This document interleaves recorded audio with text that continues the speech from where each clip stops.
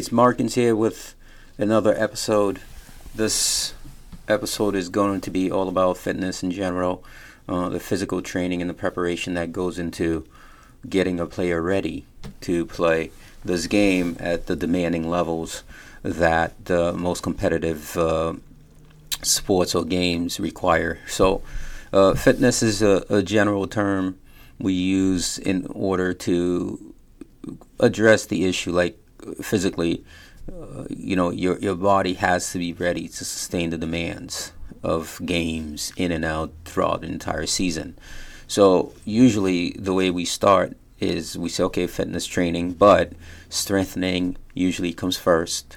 Conditioning comes second.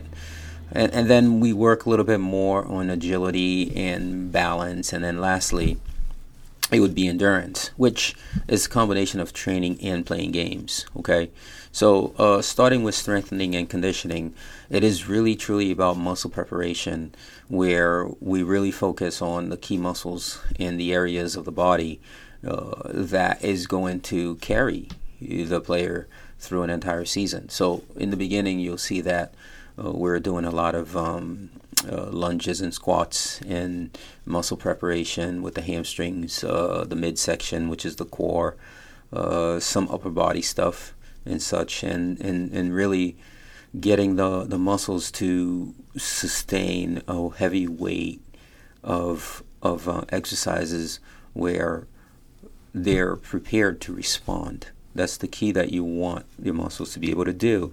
It's sort of like building your foundation, and the foundation needs to be very strong in order to sustain everything else that you're going to build upon it.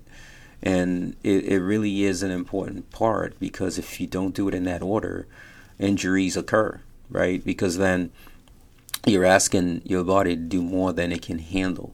So for the first few sessions, and at least in the beginning for a few weeks during training and preparation, we are a little bit heavier on the muscle strengthening and preparedness. Okay, then we get a little bit more into the conditioning component, which in turn is taking some of those same strengthening exercises and making them soccer specific, if you will. So it's implementation of the strengthening. And now maybe when we're doing a lot of squats and lunges and kickouts and all those different things for the core, we add specific soccer distances where you have to either do shuttles or runs or sprints. Okay, so that's kind of like the part of the conditioning that we add to it, because now we want your entire body to be accustomed to not only be strong, but to be able to deal with certain specific distances that you have to run at certain intensity. So and that's why we say soccer specific, because you have to understand, if you just get out there and you run for soccer, for example, and you're running like jogging a mile, it's really not addressing the way your body plays the game. However, if you're sprinting 10 yards here, 15 yards there, and then jogging back and then going back and forth again, it is soccer-specific conditioning. So that would be the second part that we address. And thirdly, we deal with the agility and the balance, which is the ability to really build a muscle memory. So maybe we add some ladders and jumps and things like that. Because you be jumping, do headers, you can do ladders because you're moving around the lateral. You're doing a lot of lateral movements, and then we add the soccer ball, because now we want you to have the agility after you've built this nice baseline of strengthening and conditioning, and then now the agility and balance. And then at the very end of this, and this is a little bit of an overview, but at the very end of the training, and this is normally going on for a couple of weeks, if not longer. We start to add the endurance, which is stamina to sustain long distances.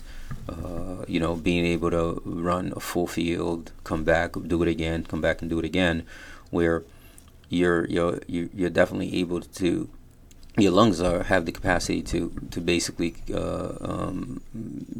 deal with that sort of distance running, and you're able to recover. Okay, so in essence, that's a quick overview about physical training, which is obviously a very important component of the game. I mean, if you're not physically fit, you can be as skilled and as talented as you want to be.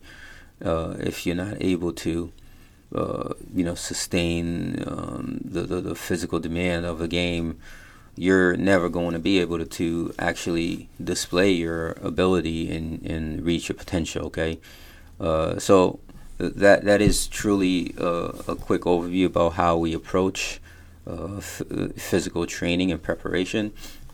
And then as it pertains to age groups, I mean, if players are under 10, most of this does not really apply to them, because seriously, a lot of the muscle preparation they really don't need, because they haven't reached that yet.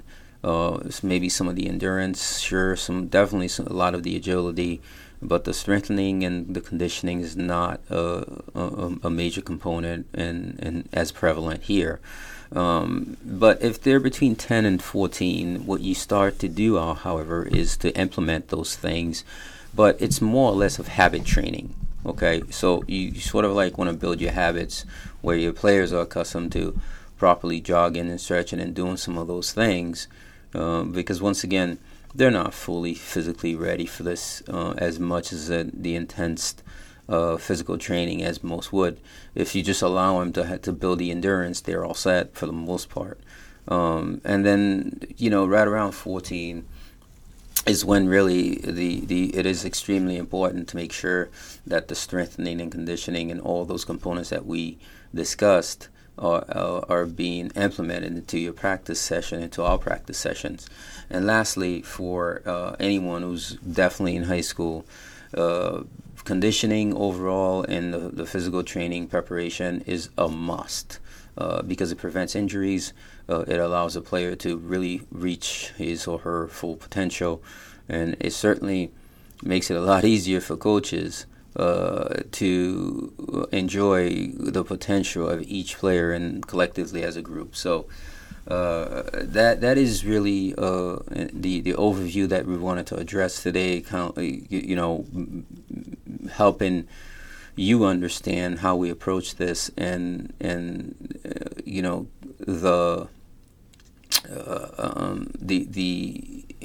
the organization of our thoughts and our approach that has really worked over so many years for so many of our athletes who've enjoyed their season more profoundly, because they simply were physically a little bit more prepared. Until the next time, stay safe, stay fit, and we can't wait to see you again. Thank you, guys.